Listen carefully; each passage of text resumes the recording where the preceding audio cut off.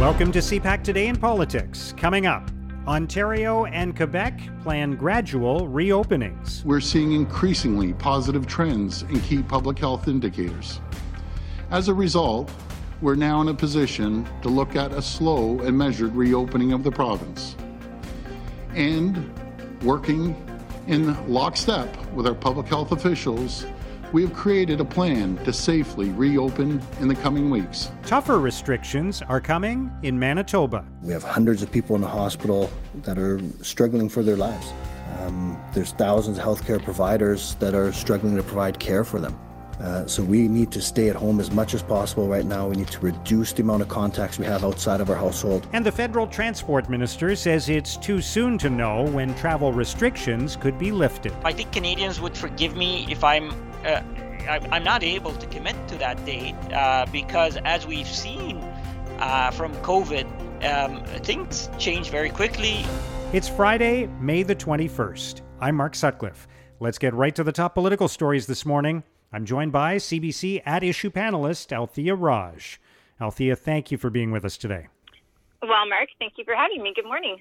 So let's talk about where we stand across Canada, because there are provinces that are seeing an increase in infections and having to clamp down because of that. And yet at the same time, the Quebec government and now the Ontario government have started talking about gradual reopenings, allowing certain activities to happen, and kind of a roadmap for where we go from here.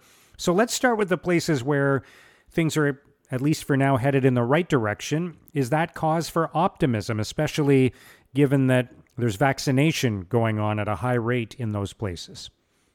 Yeah, I think the vaccination rates across the country are a cause for great optimism, and at least you get the sense that the premiers, and not just the premiers, but the provincial health officers as well feel that, and not just in Ontario and in Quebec, but also we heard from Newfoundland and Labrador this week. Not such great news from Nova Scotia, unfortunately. But basically, since Saskatchewan came out a few weeks ago with its reopening plan, I think there's been pressure on a lot of the provinces to come out with their own plan. There is obviously the public, or at least the public health officers are telling us that the public is demanding to know when this lockdown is going to end. People want to see light at the end of the tunnel. In many cases, the public health officers and the premiers actually still want the public to continue to engage in public health guidelines. And so in order to ensure people's buy-ins, they're trying to explain to them that they only need to hang in for a little while longer, and then things are going to get better. And I think the lessons that so many premiers, including specifically here, the Premier of Ontario has learned over the last couple of months is that doing more is better than doing less, and people will be a lot more forgiving when, even if there's personal constraints on their own freedoms, then if they feel like the measures make no sense, or if medical advice is not being heeded. Yeah. So I think that is in part what we saw on Thursday when Ontario released its reopening plan in 3 phases, and just as it had done in April, when the science table, so Dr. Brown spoke to reporters, outlined what the forecast looks like, basically what their advice to government was, and then the Premier spoke a few hours later. In this case, unlike in April, the Premier was listening to the science table and announced that there won't be measures until basically the mid-June. And the big question for so many people, parents, is what is happening to schools. And on that front, I think, Mark, it was really interesting that the Premier basically said, well, I'm going to wait until there's unanimity from the science table before I say whether or not kids are going to go back to school this year.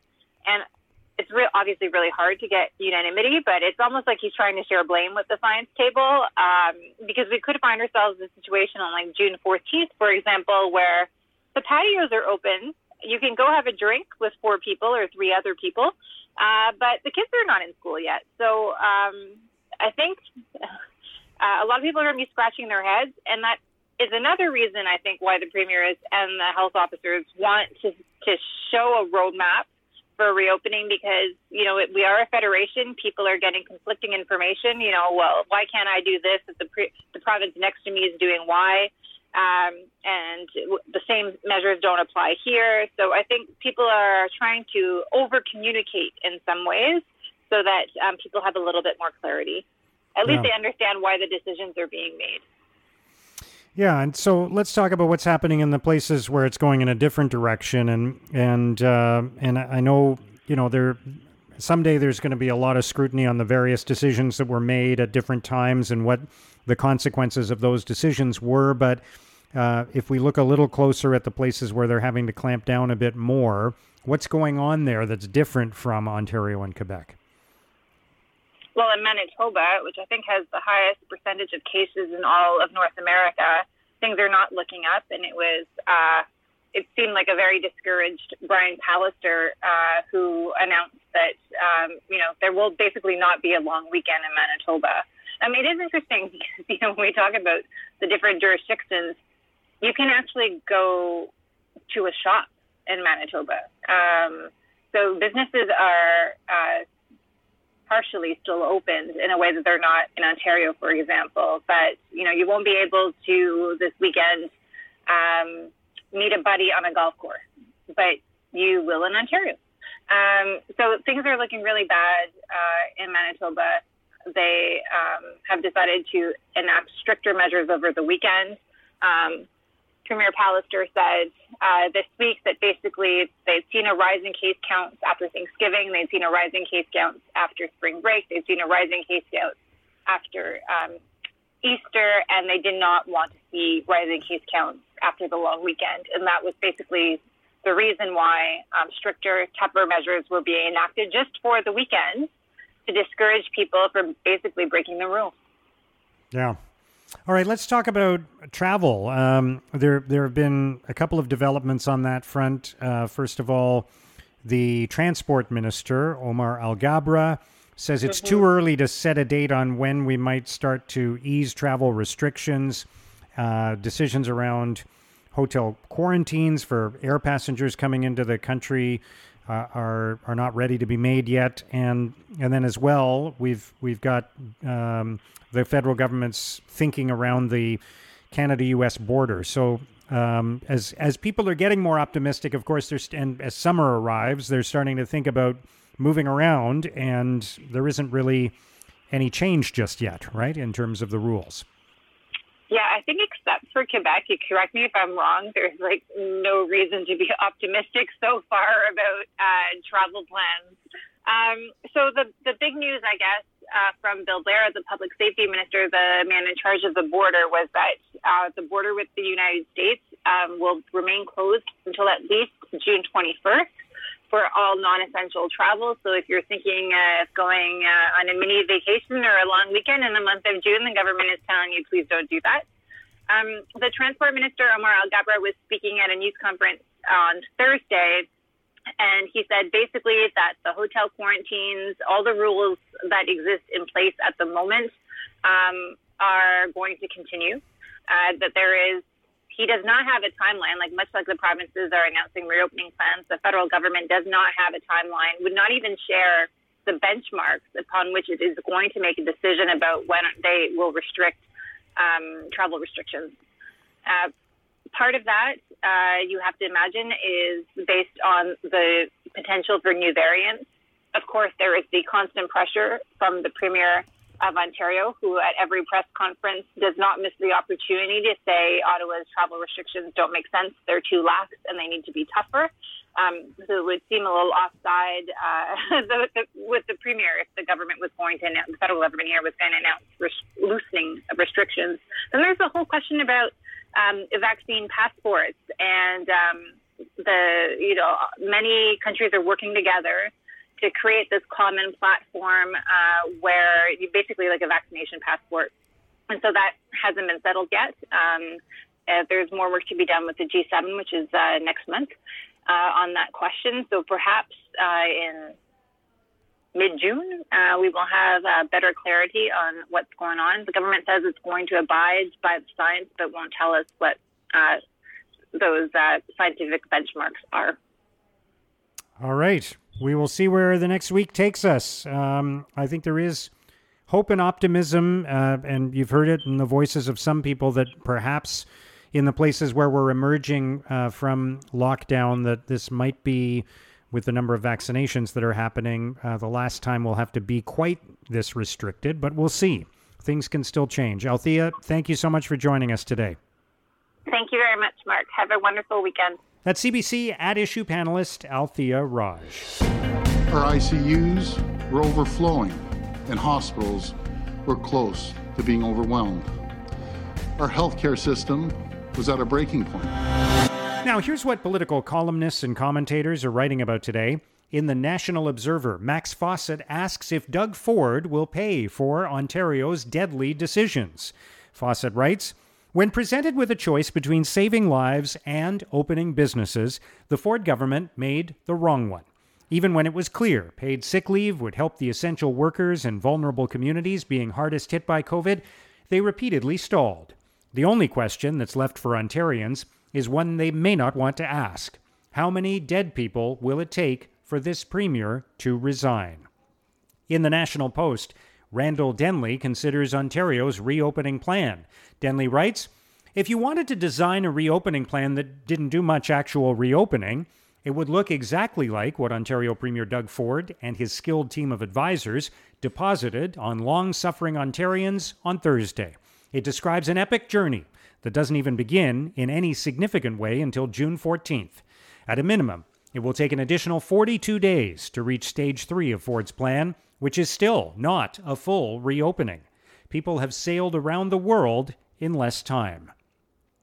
In the Toronto Star, Thomas Walkom argues, we're not out of the woods yet.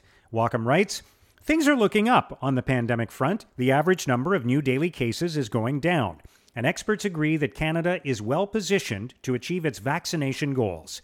But vaccination is not a magic bullet. Still needed are public health measures designed to prevent the spread of the disease. We may need more lockdowns. This is not a popular position. Far more popular is the notion that vaccines will allow Canadians to return painlessly to our old ways. Now, here's what's coming up on Canada's political agenda. The Commons Health Committee is continuing its Friday sittings today, and we'll hear from key witnesses on the pandemic front. CPAC's Martin Stringer has more on that. Mark, MPs on the committee will get their chance, as they do now most Fridays, to question key witnesses with central roles in the federal COVID-19 response. The President and Vice President of the Canada Border Services Agency are appearing before the committee. We can expect them to be grilled on what the Ontario Premier and other critics have now started calling the weak and porous border control measures. Deputy ministers from both Public Works and Health Canada will also appear. They may face questions on the quarantine hotels and maybe on the confusion this week between Canadian and American authorities over whether Canadians can or should be allowed to cross the Canada-US border to get vaccinated in the US. The Executive Secretary of the National Advisory Committee on Immunization, or NACI, will also be before the committee. He will no doubt be grilled on a number of issues, including mixing and matching vaccines and when a second dose of the AstraZeneca vaccine will be cleared for use. And Dr. Theresa Tam and Ian Stewart of the Public Health Agency of Canada will round out the committee's witnesses list. Mark, in these pandemic times, the Friday sittings of the Commons Health Committee are proving to be productive and informative and full of important questions. Thanks, Martin. Also today, the Prime Minister will deliver remarks during the Global Health Summit, co-hosted by the European Union and Italy.